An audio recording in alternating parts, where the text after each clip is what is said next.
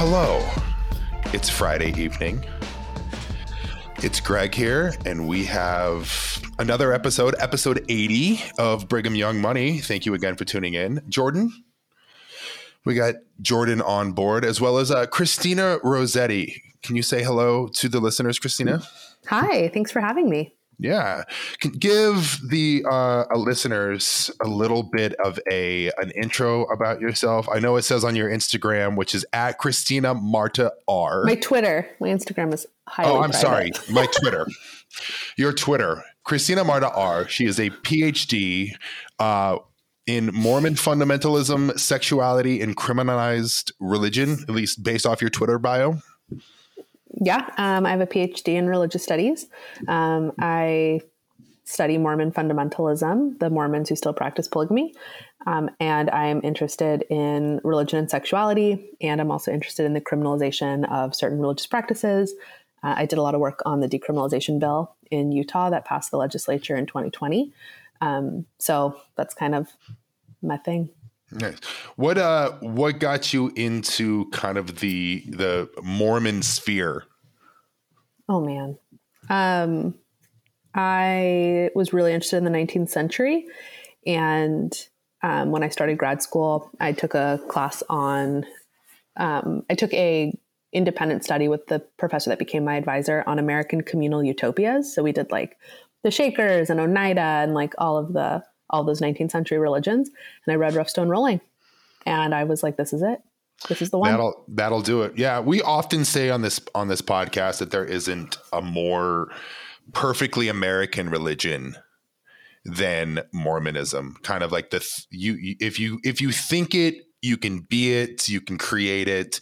It's also like as capitalistic a religion as possible, and I think like under Brigham, Joseph was a little. Yes. Under Brigham, lots of things changed. We're going to get into that very much on this episode, how things changed and how under Brigham Young. Yeah.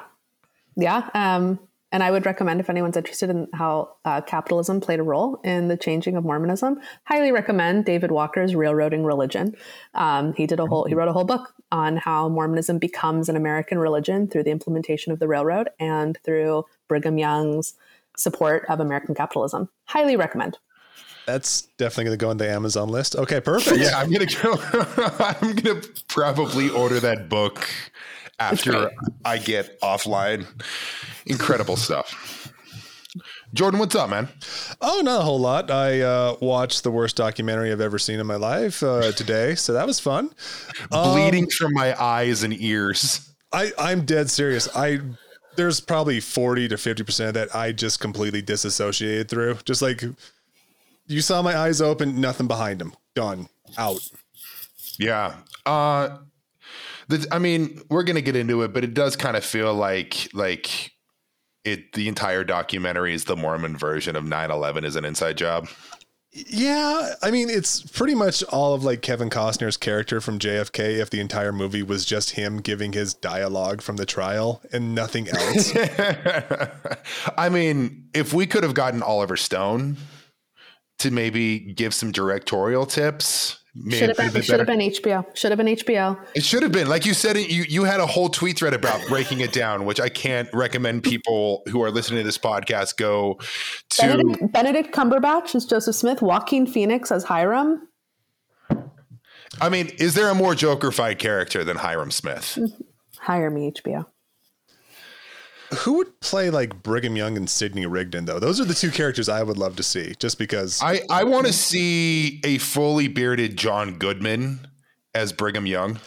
Ooh, that might be good. Or like the guy that played Lincoln. Daniel Day-Lewis? Oh.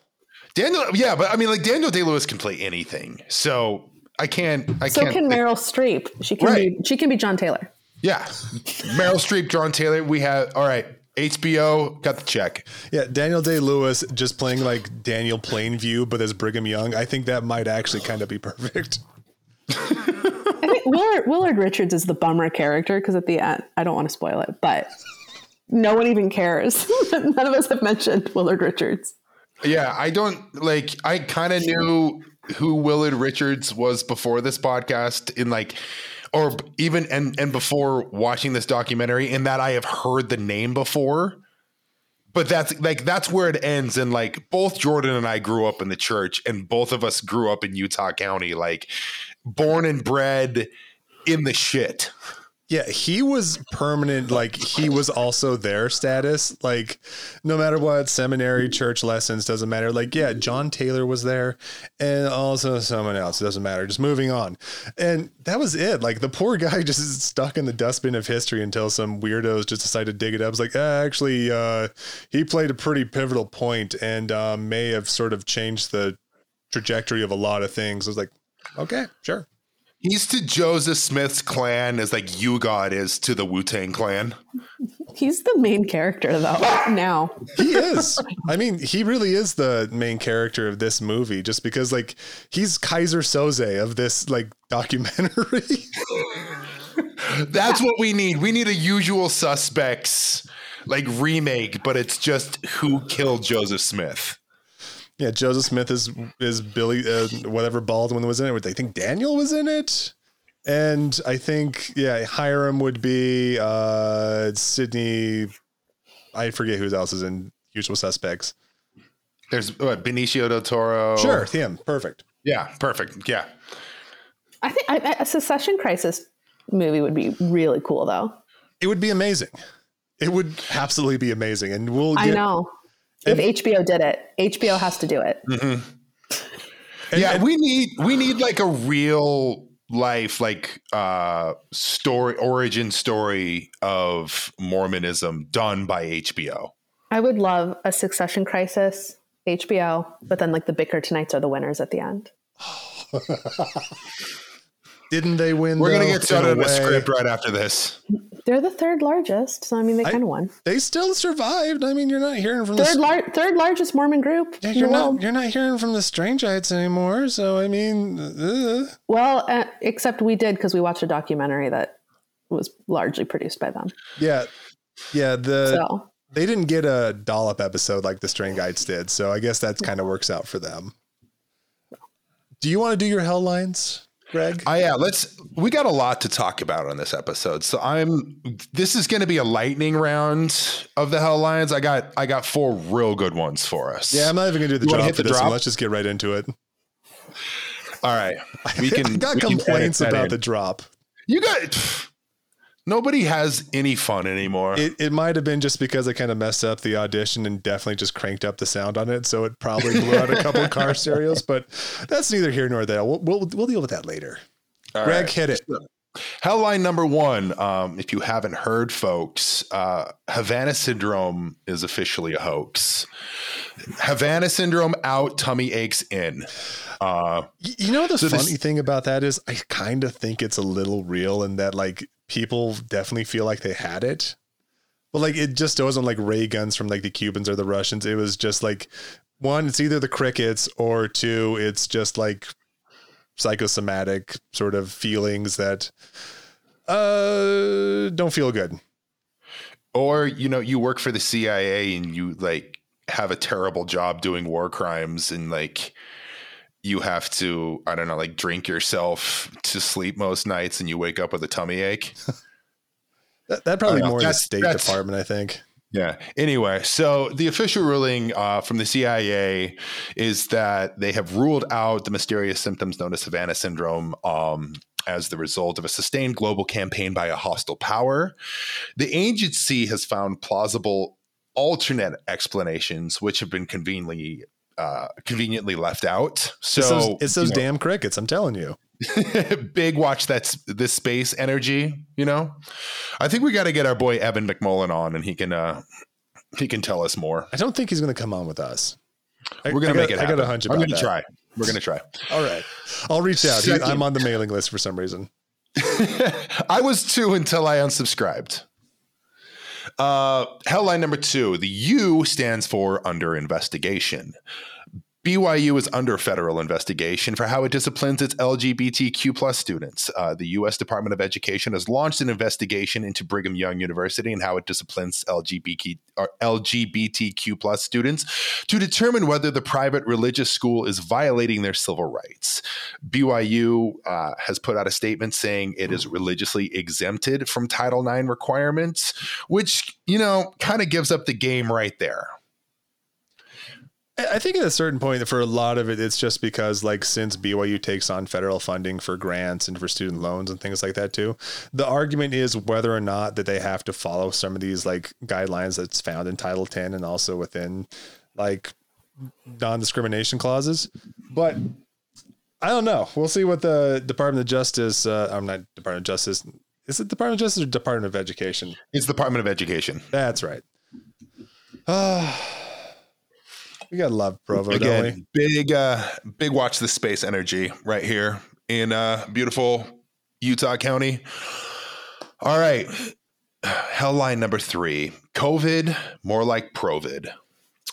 Today, the Utah legislature, they passed SJR 3 with a 45-29 vote, immediately terminating the mask mandate statewide, despite COVID being at its highest marks ever so far in this pandemic, and cases frequently reaching up to 10,000 people a day. We hit another record of hospitalizations today in the state.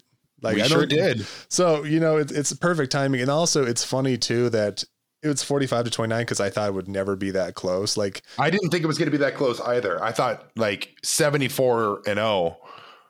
I thought we were looking at like a 2016 Golden State Warriors type record for the vote. Well, that's the funny unintended consequence of a lot of the new congressional maps I just put out not that long ago, is that by what they did, they made a lot of the Salt Lake County districts a lot more swing districts than they used to. So while the congressional maps were just completely just egregious, the actual state legislature maps put a lot of people in play that weren't in play before. So I think that's why you saw that number go up a lot more than you had in the past. So that's fun. But does it matter if the number goes up, but it's still not enough? It's still not enough to a certain point, but also this isn't veto proof like the past ones were. So, I mean, this is the type of one you could probably put pressure on Cox. He won't do it. He's going to sign it, but of course he will. But yeah, it's kind of interesting how that could kind of play in a little bit further in the future, I guess.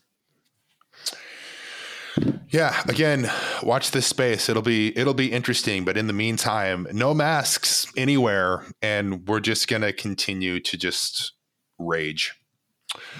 Whoa. Hellline number 4. What's up? Oh, nothing. Oh, okay. We can edit this out.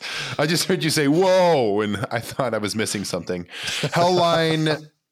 All right. So Hellline number 4, to just put a bow on this thing. The Kirsten Cinematic Universe.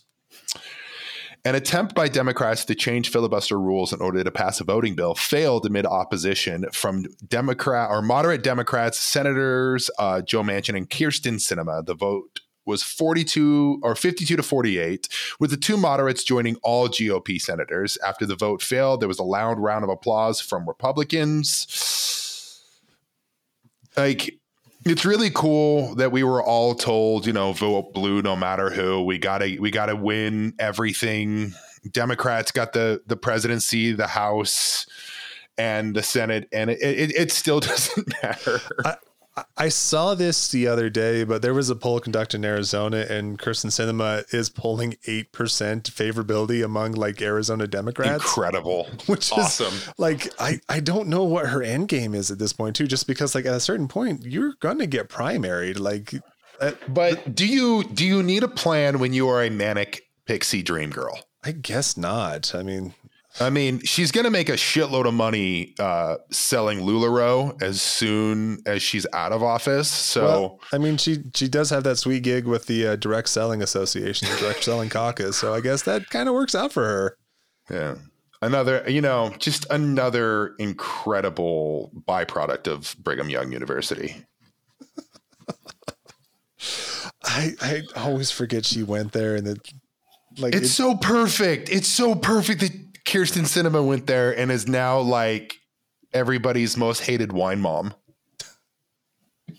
Oh, Greg, you want to talk about the worst documentary you've ever seen? Yeah. Go ahead. Take it away. Let's do this. Sure. I don't know how we came across this.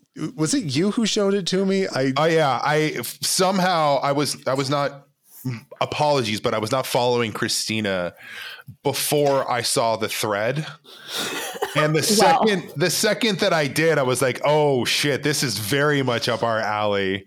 And she was breaking down the documentary, and I was like, I don't know. It was like a junkie to heroin, man. I just like you just threw that into the Slack like a hand grenade. Just be like, I was like, oh yeah, we're doing an episode on this, and I don't want to hear it. I remember just seeing so little peek behind the curtain, Christina. We've got a running Slack group with a bunch of our friends, and then we have a separate channel with our just us Brigham Young money boys, where we're tossing around ideas for the shows all day and talking about how the world is awful all the time. And I saw your thread and I was like, well, we got to do an episode on this. I mean, like we're mixing QAnon with Brigham Young with the JFK-esque conspiracies. It's like the perfect, it's a perfect triumvirate. It's been my life for the last 6 months. Like because I wrote an article about it. I shared it with you. Yes. We're going to go over that. People didn't stop talking about it. It was probably the most, like I've been really proud of the writing I've done academically. No one reads it. I wrote this one thing and everyone was like this.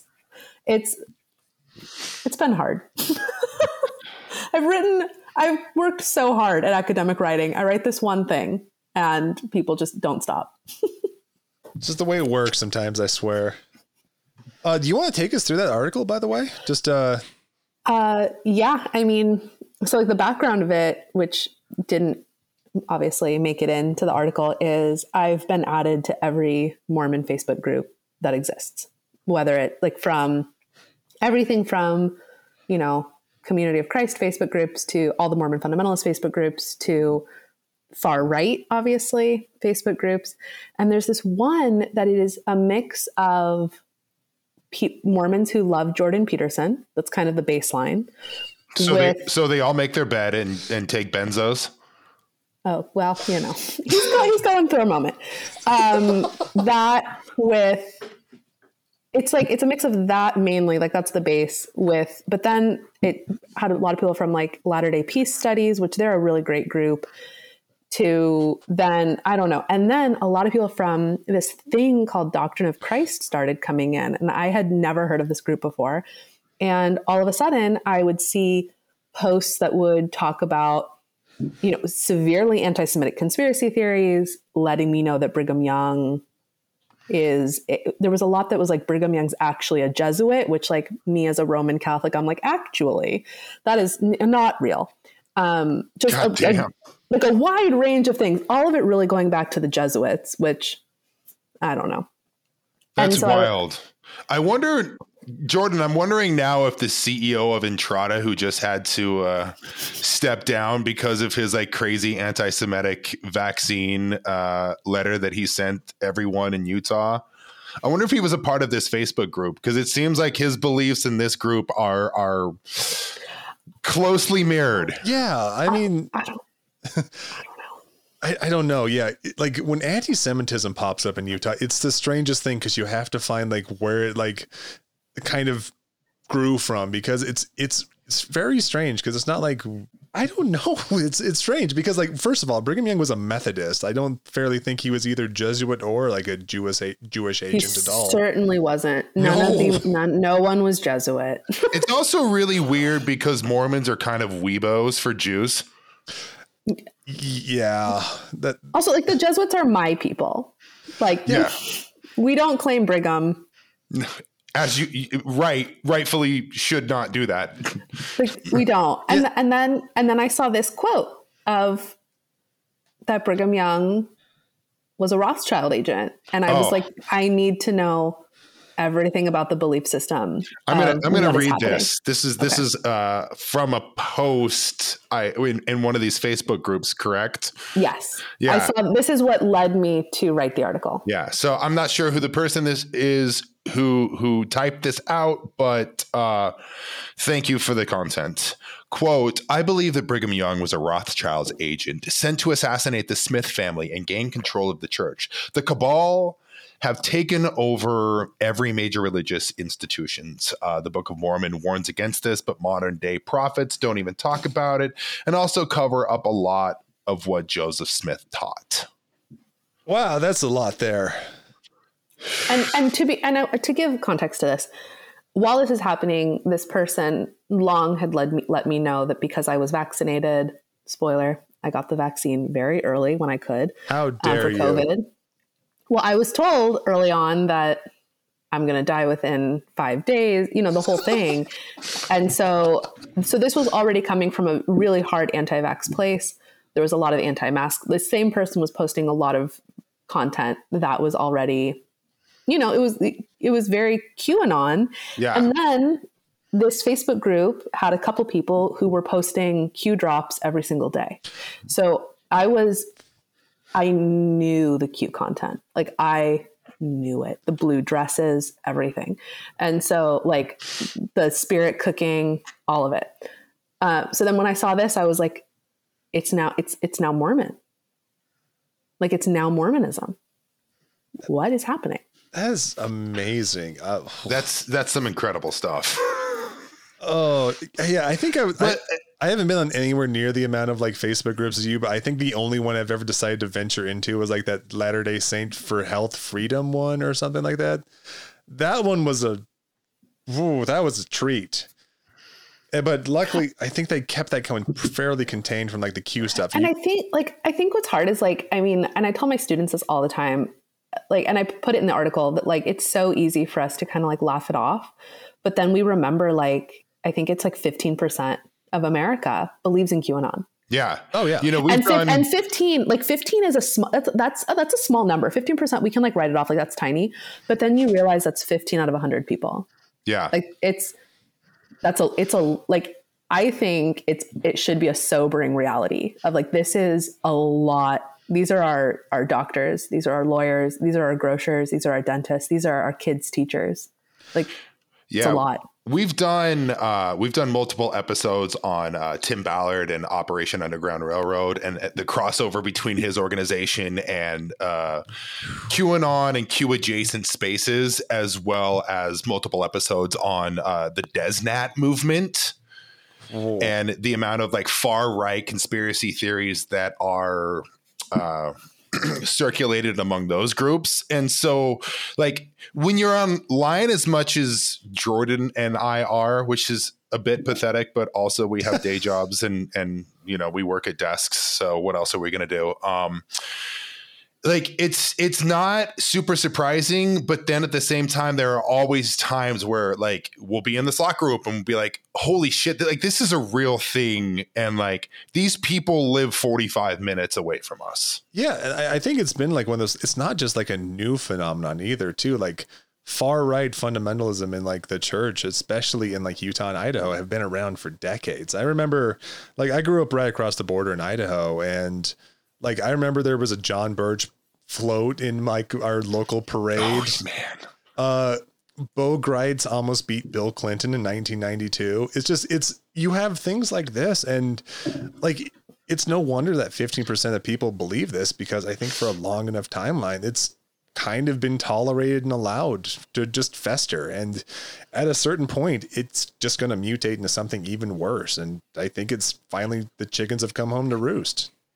Well, I think people are like interested in QAnon, so people are going to pay attention to this. But people forget that, in 1978, when the LDS Church lifted the priesthood ban, we kind of all imagined that as a really positive thing, because we would, I'm assuming, all agree that that was a very positive step for the church.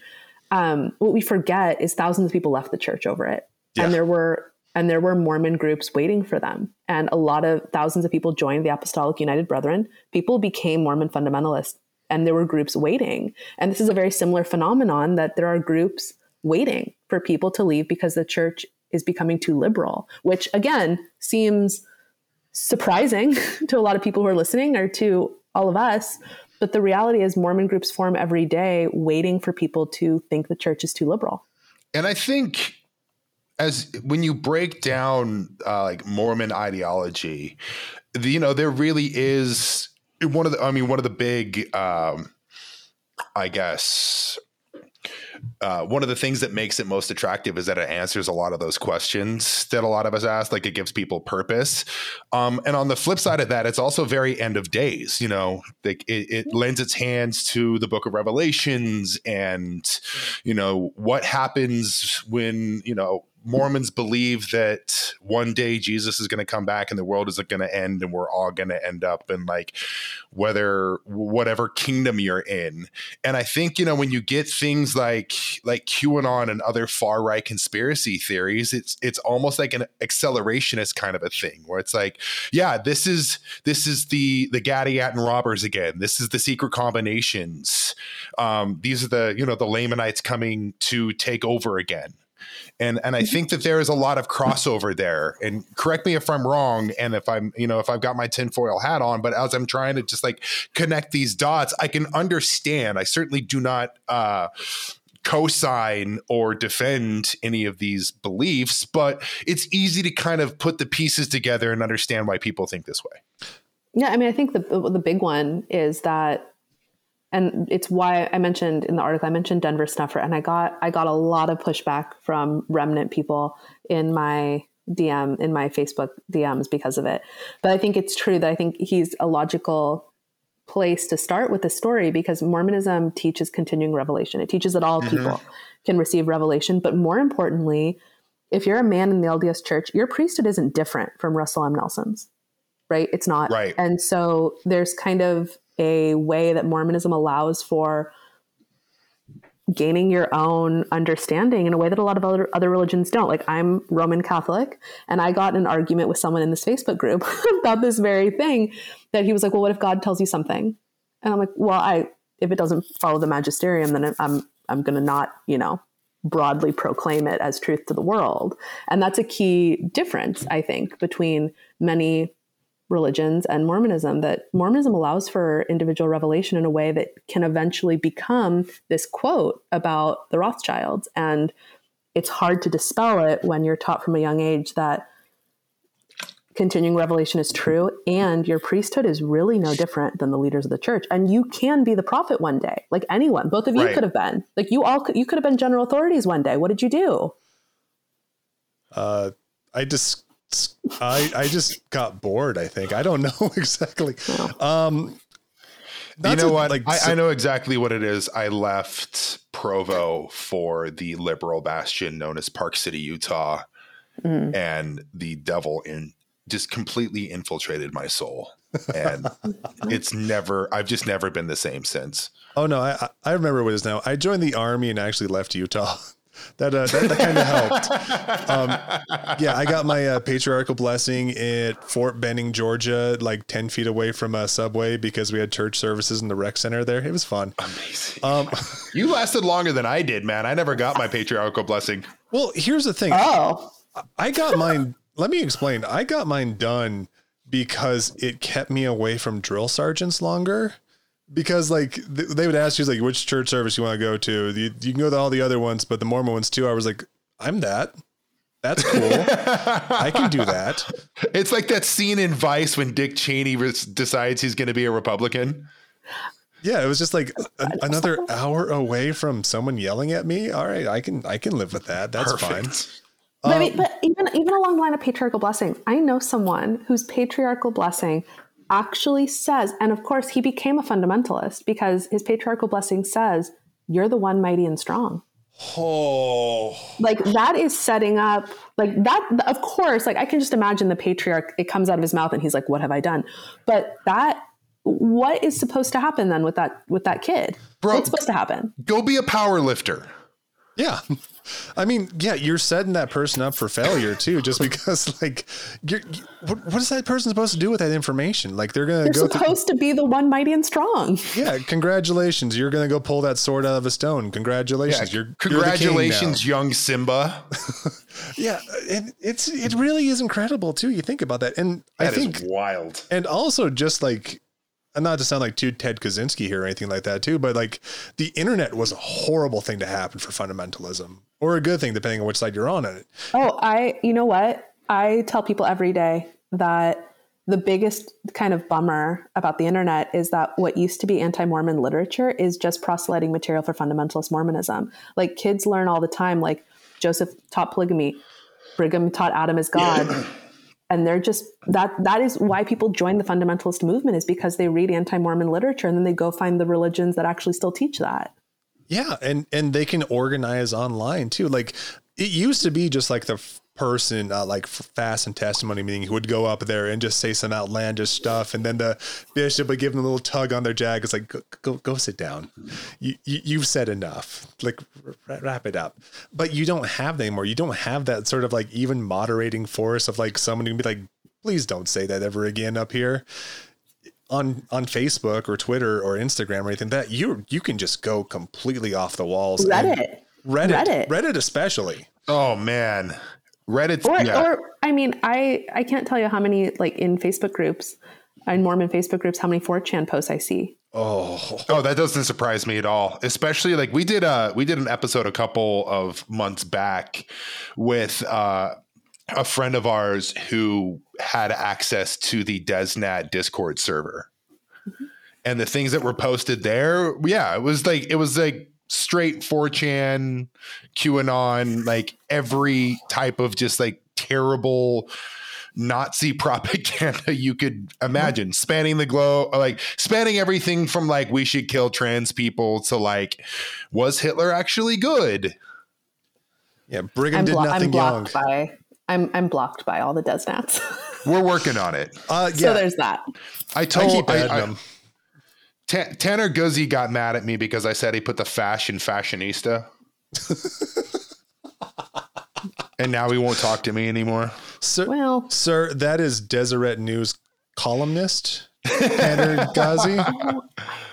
I really think, though, we should kind of rewind the tape back and talk a little bit about Snuffer and then, of course, Phil Davis. So from your article, states that the LDS Church's central claim of restoration necessitates something lost and restored. This has birthed Denver Snuffer's remnant movement that preaches of an authentic Mormonism that was lost after the death of Joseph Smith. When authentic Mormonism is a claim about the transformation of Mormonism under Brigham Young into a polygamous and theocratic institution that was unknown to Smith. So this, of course, is that anti-polygamist movement that we've talked about a little bit already.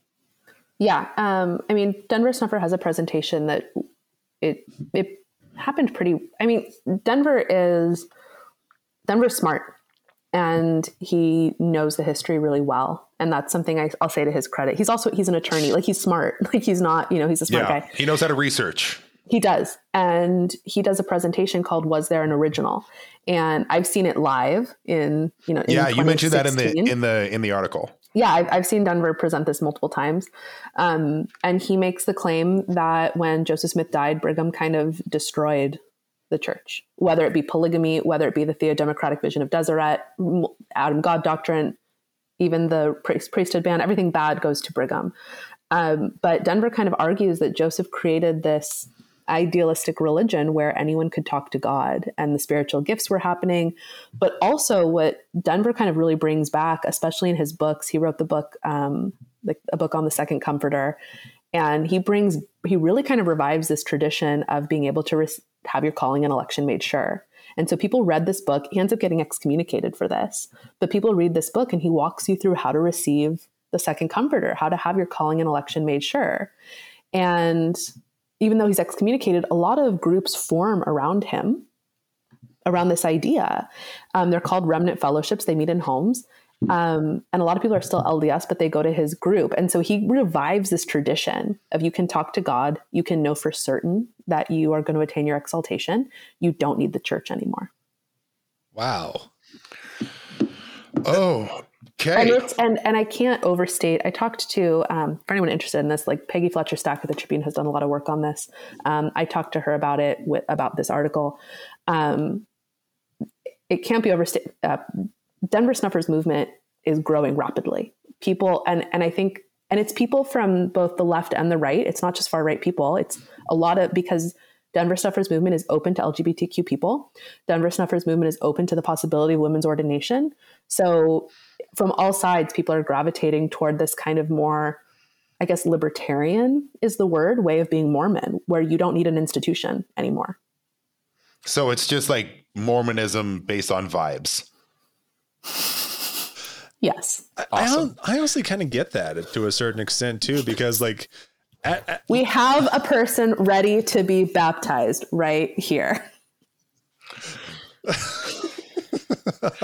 Get him in the water. Greg is just like Willie from that episode of The Simpsons of the Unitarians too. It's like, If Willie they're- still loves you. If there are two things I love more than anything, it's libertarianism and the LDS Church.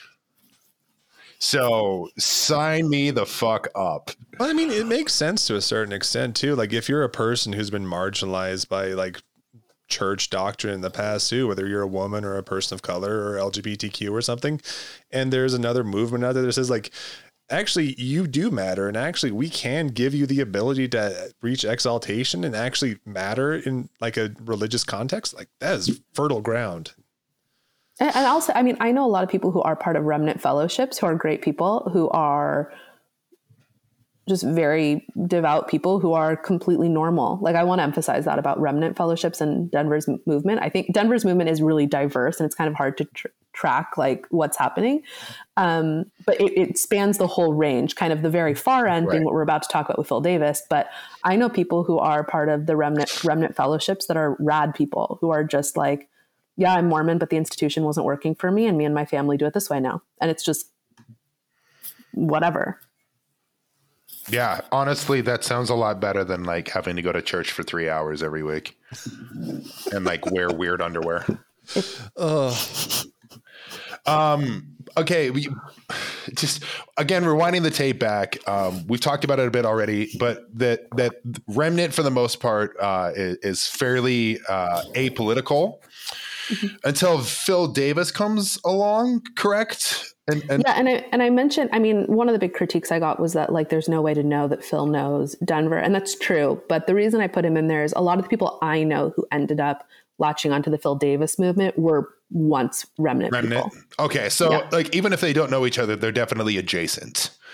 Yeah, people who are going to follow Phil Davis likely were interested in Denver at one point. Yeah, so they are like part of the Mormon cinematic universe. Yeah.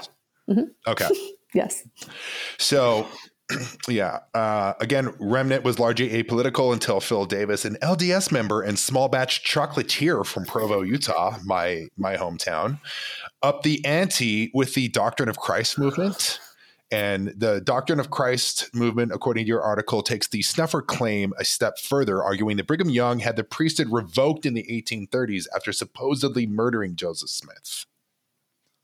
Correct. And it says earlier this year, the movement linked the perceived apostasy of the LDS Church to political claims that circulated in conspiracy circles, beginning with the church's endorsement of, quote, globalist agendas and promotion of the, quote, secret combinations that control the COVID-19 narrative. The virus, according to this DOC, this Doctrine of Christ movement, the virus and the subsequent vaccine is a part of the, quote, arch-tyrant plan to depopulate 90% of the earth. Yeah. I mean, if anyone's been to Taste in Provo, have you been to Taste? I have not. I try not to go there. I mean, and if I do, I am almost always eating at Bam Bam's barbecue. Okay. Well, Taste is great. I want to be clear. Phil Davis is no longer associated with Taste. I have had their chocolatiers reach out to me to like really drive it home. And I want to be clear that he's no longer affiliated. Okay. He now runs Small Batch Chocolate. He is still a chocolatier. But he was once the chocolatier of Taste, which is really well known in Provo. Yeah. And I mean, I've heard of it. I know of it. I just have not. I have yet to partake. They have these like flavored vinegars that you mix with like soda. They're great. I don't know. I don't know. They're really good. You're gonna just lure me back down to Utah County for like the first time in like 5 years, and I'm not ready for that yet. No, Just as a complete side note, I'm going to take this on a total tangent, but my wife and I are planning on we're working towards going to Italy in a couple of months. So we're doing a bunch of research and watching a bunch of food documentaries. And I saw this I forgot the exact region is. I think it's like Modena or Moderna, Italy, which is where you get your balsamic vinegar from. And there was this guy having this like very luxurious dessert where he got this vanilla gelato with like this 25-year aged balsamic vinegar and olive oil on top of it. And I told my wife then, I was like, I don't care how far we have to travel. I'm getting this exact thing and I'm going to eat all of it. It's basic. Yeah. That's what taste is. Yeah. Okay. Well, then apparently I don't need to go to 4 hours outside of Venice. I'm just going to go to Provo. Greg, yeah. Greg, what are you doing this weekend? You want to go get a taste or, My Sunday is wide open. I don't know if they're open on Sunday, but I doubt it. My guess is probably not, but I don't know. Maybe I'll just ditch my family tomorrow. We're supposed to go to the ice castles, but I think I'd rather go eat chocolate. I don't know. I've only been once before I ever learned about this story years ago, and it's good. But also someone became the prophet there. So you can't get that in Italy. Hey, I got my patriarchal blessing right next to a Subway. It happens, okay? There's nothing quite like getting a divine blessing from God and then going for like, I don't know, like a 6-inch meatball. I could smell like the vinegar from the stand there. It was like, all right. You could smell the yoga mat bread. Yes, exactly. Ugh. Took me out of the moment. It's kind of sad. Oh man. All right, let's move on to this movie. We really should move on. So Phil Davis is a prophet, and the chocolate thing, and it's important because the movie maker is part of this movement. Oh, so him and Phil Davis are homies. Yes, and okay. So Phil Davis really kind of adopts these ideas and really spreads them rapidly. So everyone, when I first learned about all of this movie, QAnon becoming like part of Doctrine of Christ doctrine, that's all from Phil Davis. And then ultimately this man who ends up making this movie joins this group. So Doctrine of Christ is growing. People are joining this. Oh my. Again, I can't say like after QAnon and Desnat and just over the past 5 years, I totally believe it now. Not that I like believe in the QAnon, but I totally understand why people do. And I think ultimately for a lot of people when it comes to conspiracy theories is that it's much easier to subscribe to a certain conspiracy theory and have that explain why things are so awful than actually facing reality. Yeah, and I'm going to do another plug for an academic book because that's my life.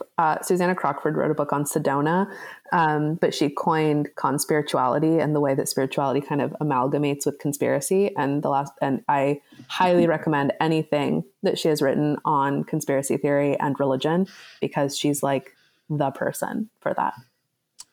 Excellent. We're going to start a book club. I'm so excited. No, like I'm legitimately excited about this kind of stuff because this is, again, like straight up our alley. So anyway, after reading your article and as you were writing, kind of the way that you put the bow on the article was like, hey, all this conspiracy stuff would make a great movie, which is why we're here to talk about one of the worst documentaries we've ever seen in our entire lives. And that is Who Killed Joseph Smith? Hey, you say it was bad. I turned it into a date night with my Anglican priest boyfriend who was like, what? I mean, he's a good sport, but, so, I mean, we both watch this as people who've never been Mormon and like both of us know the history, obviously. Sure. But, he probably just seeing his reaction, he's like, isn't John Taylor the prophet at some point? What? Yeah, and they make a point of like pointing it out later in the movie too, because what they do is they tie it into the church altogether, and it's like, no, it's actually the structure that actually killed Joseph Smith more than any one man. It was the institution itself. And it's like, I don't care if anyone finds out, they're going to be mad that I made this movie. It's like, well, first off, probably like 200 people are going to see this, and like the three of us are probably a sizable chunk of that audience. So congratulations.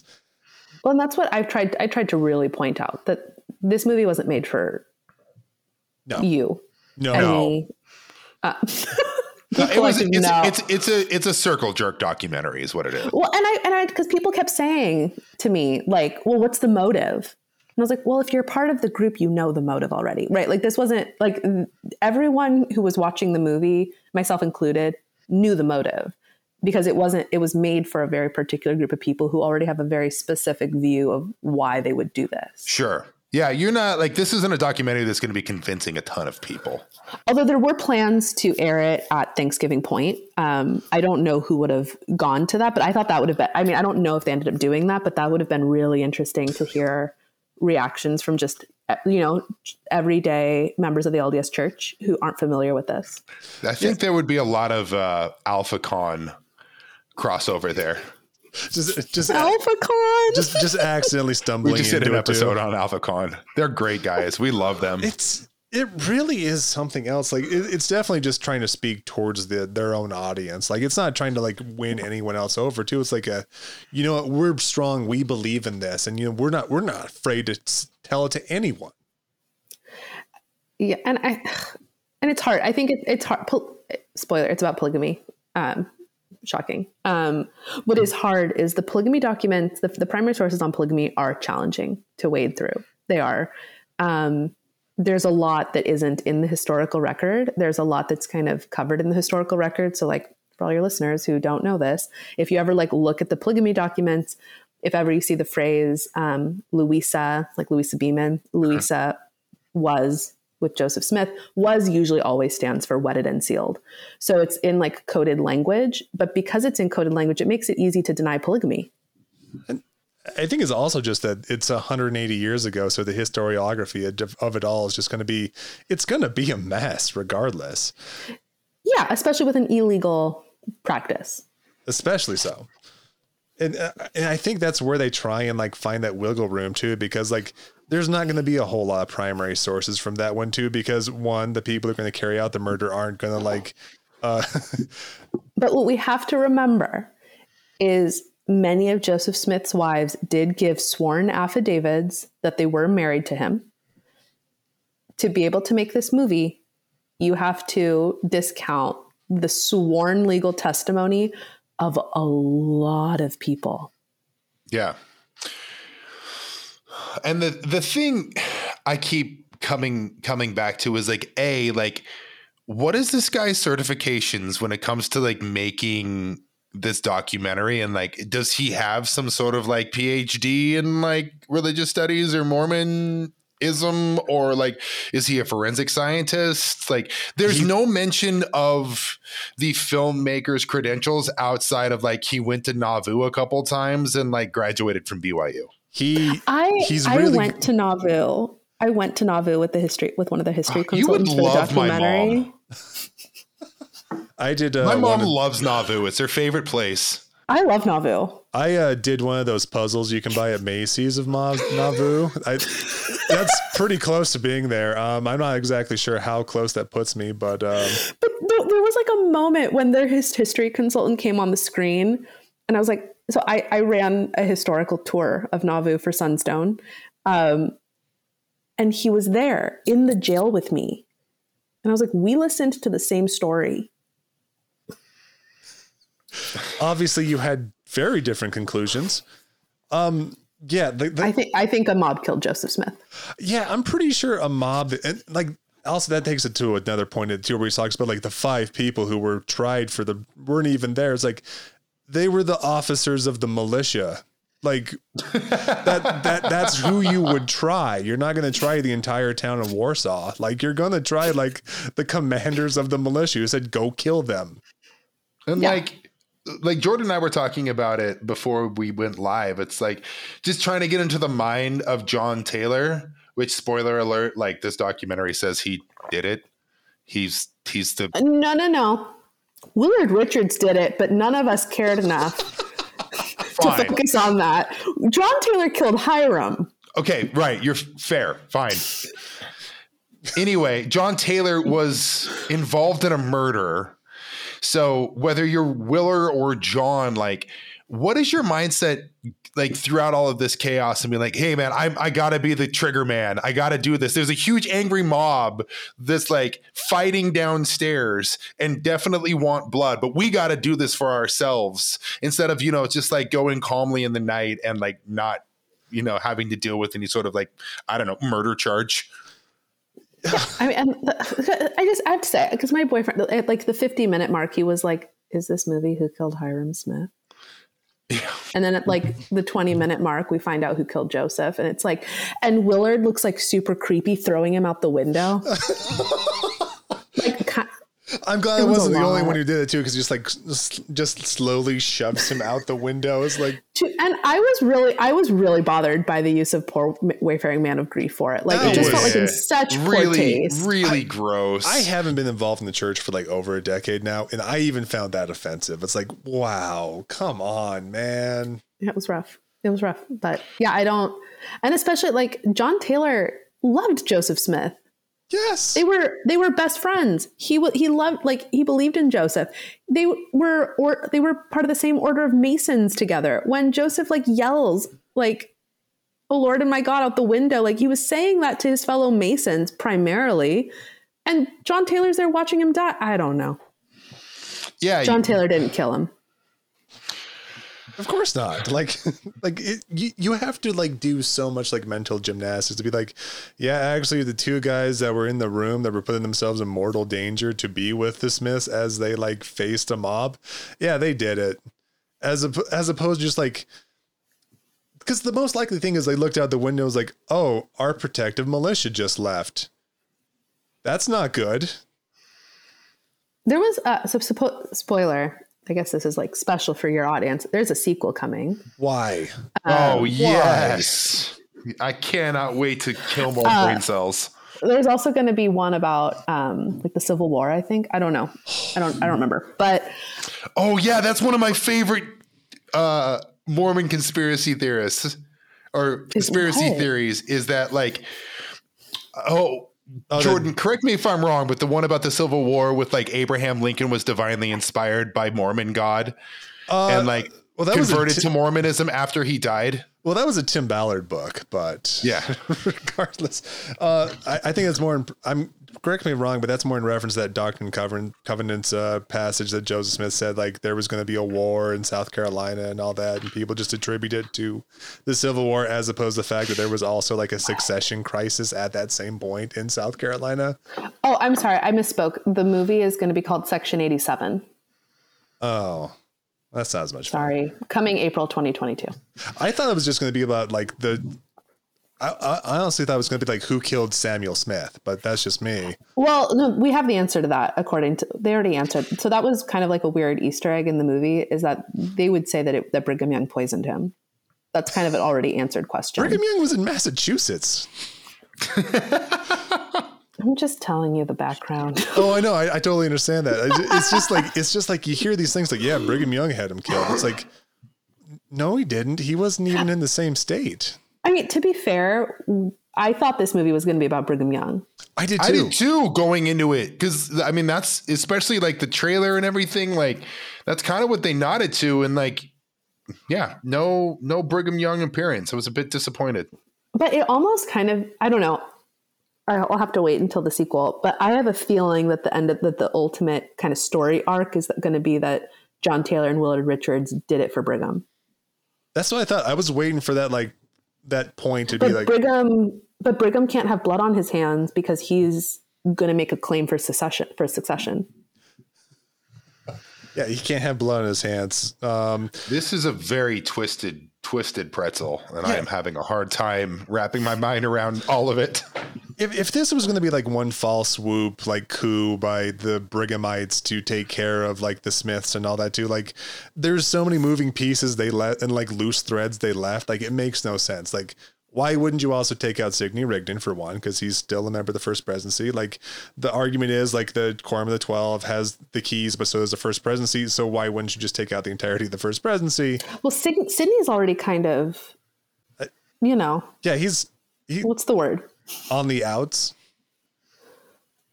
You know how Sidney Rigdon kind of, he loses it at the end, and that's why William Bickerton steps in. Yeah, I mean, Sidney. So, like, at this point, like, I don't think Sidney's a threat. No, not really. I mean, That's all I'm saying. His title is a threat, but not The him in threat general. is Alpheus Cutler's the threat, and no one cares enough about this to, like, actually put him in the movie. Yeah, no. Alpheus Cutler's the real.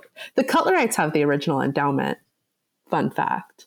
They're the only ones, and no one ever talks about them in any of these movies. Yeah, because it gets boring after a while too. It's like you have like people like Sidney Rigdon and Brigham Young hashing it out. That's a lot more fun because they're much more colorful characters. But the Cutlerites just kind of like fade to the background really Alpheus quickly. Cutler's original sword from the Nauvoo Legion is still next to James Strang's scepter from being King of Beaver Island in the same archive. Stop it. That is okay. I take that back. That is awesome. So I want to note that the main historian for the movie is a Strangite. And so the Strangites, of course, notably do not follow Brigham Young at the succession crisis. And so that's kind of an important, like, people might watch this and be like, how are these people still LDS? We know from the end of the movie, spoiler, Justin Griffin is no longer LDS. But the primary kind of historical person in the documentary is a Strangite. So hopefully that answers questions on, like, how could you still be LDS and believe this? You aren't. That is amazing of a lot of reasons. I don't understand like the Strangites like claim for succession too, just because like I can understand every other group's, like Sidney Rigdon's in the First Presidency, Brigham's in the Quorum of the 12, the Reorganized Church has the Smith lineage there. I still don't understand the Strangite one. Is it just because they had that letter, or? Yeah, the letter that's in Yale that we know is a forgery. He also did the silver plates, or the not the silver. What are I don't know. The golden kind of plates? metal there. Nope, that's Joseph. Okay. What, the Kinderhook? Wait, no. No, Strang translated like silver plates in Voorhees, Wisconsin. Knockoffs are never as good. Anyway, that's the James Strang story. But there's a really great book by Signature, King of Beaver Island. Highly recommend. Signature book did a great biography on him. But anyway, that's kind of significant, is that the people who worked on the documentary are part. And a lot of it also, I can't stress enough, not only is it Strangite, but before Community of Christ became what we now know as Community of Christ, it was the Reorganized Church of Jesus Christ of Latter-day Saints. When Community of Christ became Community of Christ, a lot of people disagreed with the changes Community of Christ underwent. And so there is a long history of people who remained RLDS. They're called like traditional RLDS, and they still deny polygamy. So a lot of this movie really relies on traditionalist RLDS sources and really kind of the old RLDS arguments that we've kind of all heard for a long time, and then kind of reimagines them to include John Taylor. Yeah. Wow. It does kind of seem like this documentary, at least the sources and the people who are in it are all kind of part of the same crew. Like it's a bit of an echo chamber that way. And it doesn't really seem like it has a whole lot of dissenting opinions. Yeah. Hemlock Knots on Facebook. If anyone wants to like see what they're talking about, like that's where you find them. Jeez. Yeah. The whole documentary felt like we had a conclusion. We're just going to try and shape evidence to like kind of fit it. And like, I don't think there was a better part of that than like the ballistics testing they did too. It's like, oh man, we don't have a musket, so we're going to use a shotgun and just see exactly what it would do to like a human skull. It's like there's a lot of differences there between like a slug from a 12 gauge shotgun that actually is like uses smokeless powder as opposed to what they were using in 1844. But you know, I'm not going to stop you. Go for it. You seem to have like you Googled ballistics for a second and you figured out something. But It's like, also, I don't think they were using muskets at the door. Like a musket's like 48 inches long. You're not using that to like beat down a door as like close quarter combat at all. Like that was. I will say, like, in the documentary's defense, though, both of you are like, I don't know where this. We can agree that, in fairness, Joseph's facial wounds, the facial wounds are kind of questionable. Yeah, probably. I mean, sure. Yeah. No, I can buy that. I mean, the reality is, like, we don't know what happened. Truth, right. We don't know what happened. No. I think it was a mob. I mean, I'll say that. I do agree with the historical sources. I think the people at the Joseph Smith Papers, et cetera, have done fantastic work on this. It was a mob. The wounds are a little weird. I think that's what kind of comes down to, like, the point of the documentary, too. It's that it was a gunfight. No one knows what happens in a gunfight.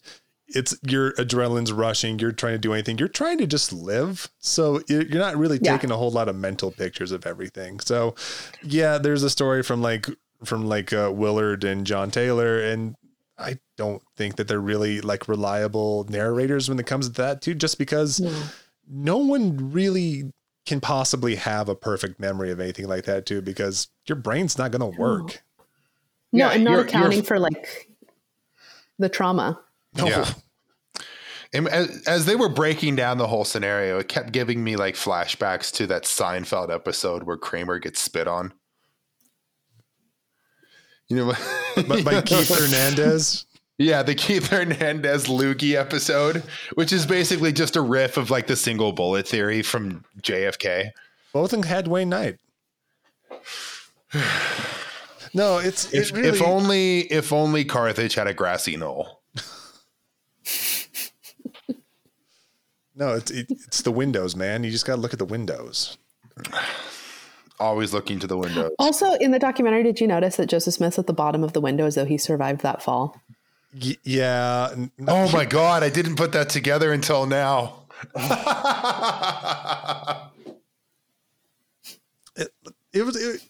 Yeah, you could tell things were going to happen, like especially like the first. Part of me thought that maybe they were going to go with like he's in Argentina, like. Oh, that would be so good. Yeah, but he like actually survived, because at the beginning he's like at the bottom of Carthage, and I like at the bottom of the wall, and I thought maybe they were going to be like he didn't actually die. Yeah, Joseph and Hiram decided to do Butch Cassidy and Sundance Kid in Bolivia. Just we're going to go down there. It works out well. I thought there was a chance. It would have been amazing. I mean, that would have been an interesting claim to lineage. She was like, actually, he didn't die. He moved here and started a different church. We're a member of that. I think that works out pretty well. And there are Mormon groups who are starting in like Guatemala and Peru and Chile. So, I mean, why not? Sure. I mean, that makes sense to me. But yeah. I don't know. It makes the whole thing about Israelites coming over to South America a bit more plausible.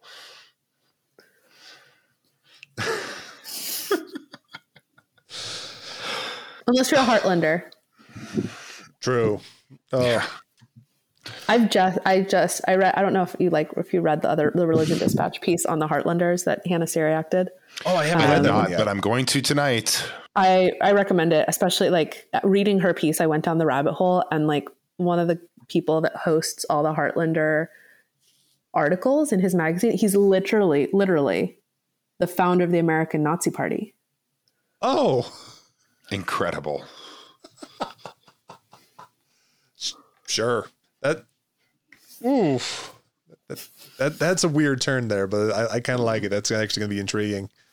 So it's worth reading. It sounds that way. I'm excited to read it now. So what was everyone's final thoughts in the movie too? Because the entire thing just felt more like a fever dream to me than most things. That's kind of where I'm at. I mean, I didn't really draw any conclusions other than like, oh, this guy got some expensive cameras. That's cool. He really likes, I don't know. It looks like he was like a really big fan of like Justified or other like Western movies, and like really likes like the really dim lit lighting. I thought like the very final scene was like, I was literally laughing out loud when he was talking about, I understand the consequences of my actions. I've pored over this data and I'm ready for the haters and losers to come at me, bro. That's us. Yeah. It is. And I really do want to meet this guy. If he's, like, if he ever wants to go get some chocolate. And that, and then they, at the end, they make it seem like he's excommunicated because the church doesn't want this to get out. Oh, when the screen goes black and it says he was excommunicated, that's not why. Come on. He's like the fired for truth Google employee. Yeah, that scene of him in like the dimly lit as he's like telling truths. Now that had like President Bartlett in the cathedral sort of feeling to it. Yes. Have I displeased you in some way? Do you know what really bothered me too was like just how like ultra HD 4K this entire documentary was filmed in. It looked like there's something that like a porn director would use to try to be cutting edge. The audio dub bothered me to no end. I didn't notice. I like you both mentioning like the ballistic test. I didn't notice a single thing about the production of this documentary. Oh my God. It was just, that's the thing that bothered me the most was just how like ultra HD it was when it was filmed. It's like, I don't need to see Homeboy's like every single whisker he possibly has. I liked when they were like pointing to the gunshots. Yes. And like Hiram's face lit up. I did like that. I was into that. I think it's important in that we don't really get, a lot of Mormon groups don't make their own documentaries. So I think that's significant that Mormon groups that would otherwise kind of just disappear, are now making documentaries and trying to tell people their side of the story, and people are joining. And again, I can't emphasize enough that we think this story is wild. Yes. But there are people who are going to watch it and join. Yeah, I actually was kind of doing some sparse like Googling about it too, just see who else was talking about it online too. And like, I somehow stumbled upon like the ex-Mormon subreddit, and they were talking like, well, hold on here. Let's hear him out. It's like, oh no. Yeah. I mean, it's true that like, if you go to the far end of both extremes, suddenly it'll curve into a circle. And that's the incredible thing too. It's like people on like say the ex-Mormon subreddit are so poisoned by anything that's touched by the church that they'll believe most things that they're told about. It's like, I can see ex-Mormons grasping onto this narrative. Oh, absolutely. Because I mean, if you don't think the church is legitimate at any point, then you can see that the entirety of the history is illegitimate. So no matter how outlandish it might seem, like they can gloss onto it too. Yeah, I can absolutely see ex-Mormons grabbing onto this story. Ugh, that's absolutely depressing.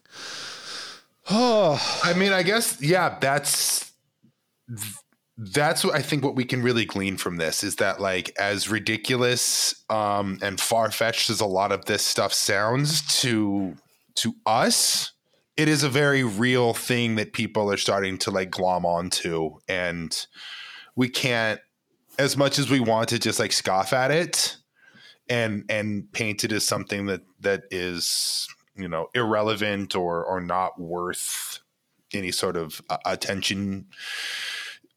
That's not the case at all. And like, again, things are getting, I think as things continue in this country to get worse and worse and more divided, these are the type of things that are going to continue to pop up.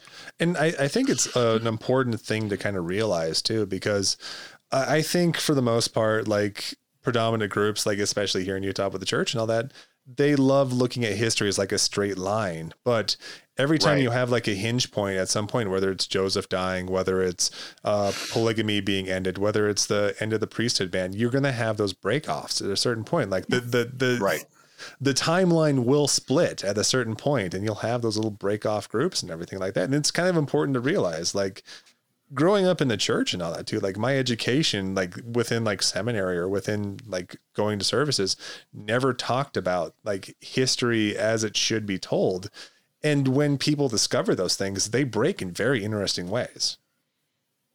And I just want to do a plug for the Joseph Smith papers. You don't need conspiracies. No, there doesn't need to be a conspiracy. The Joseph Smith Papers Project has done it's extraordinary. You don't have to, it's not transcriptions. It's not commentary. They have gone through and scanned every single document, diary, journal, letter, correspondence, everything related to the life of Joseph Smith. It is up there in pictures. There is a transcription on the side because some of it is very difficult to read. But you can read every single document related to the life of Joseph Smith. You don't need a conspiracy theory. If you're interested in the changes to the Doctrine and Covenants during his life, the changes to the Book of Mormon, if you're interested in what he was writing in his private diary, you can see pictures of it online. The church has released them, the Joseph Smith papers. You don't need a conspiracy. You can just go and read them. And I think that's where we'll leave everyone. Christina, where can people find you?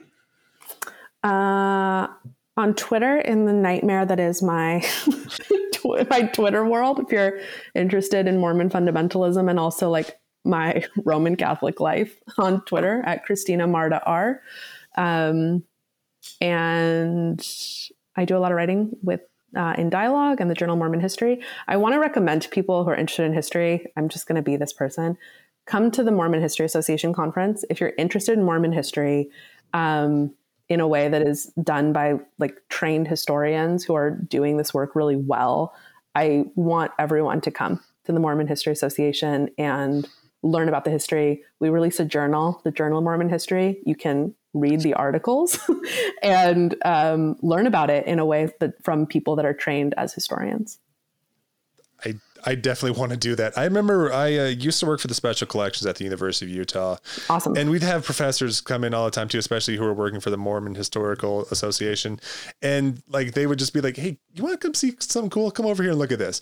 And there'd just be like minutes from like apostles meetings. And it's like the most like, they were the most like mean girl people ever I've seen. It's like, it's a like the Mormon History Association. It's a great community. I mean, you don't have to be a historian. You don't have to have gone to college. You don't have to have any like background. And we want you to be there, and we want to talk to you about history and have you be part of the community. So, where do you usually meet up or anything like that? Because I'm actually kind of interested in that. Yeah, the next meeting we have is, so it's always in June. The meeting that we have coming up is going to be in Logan. So it's super local to people. It's usually just 3 days. And it's the program is online. It's a lot of fun. And people who, if you've like read Rough Stone Rolling and you liked it, Richard Bushman's always there. Like you can just like tell him that it changed your life. Oh, that's wonderful. Yeah. Well, there it is, folks. Christina, thank you so very much for joining us and going down this rabbit hole, this roller coaster with us. Thanks for having me. Really appreciate it. This was great. Well, everyone, enjoy the rest of your evening or whenever you're listening to this. Take care. Choose the left.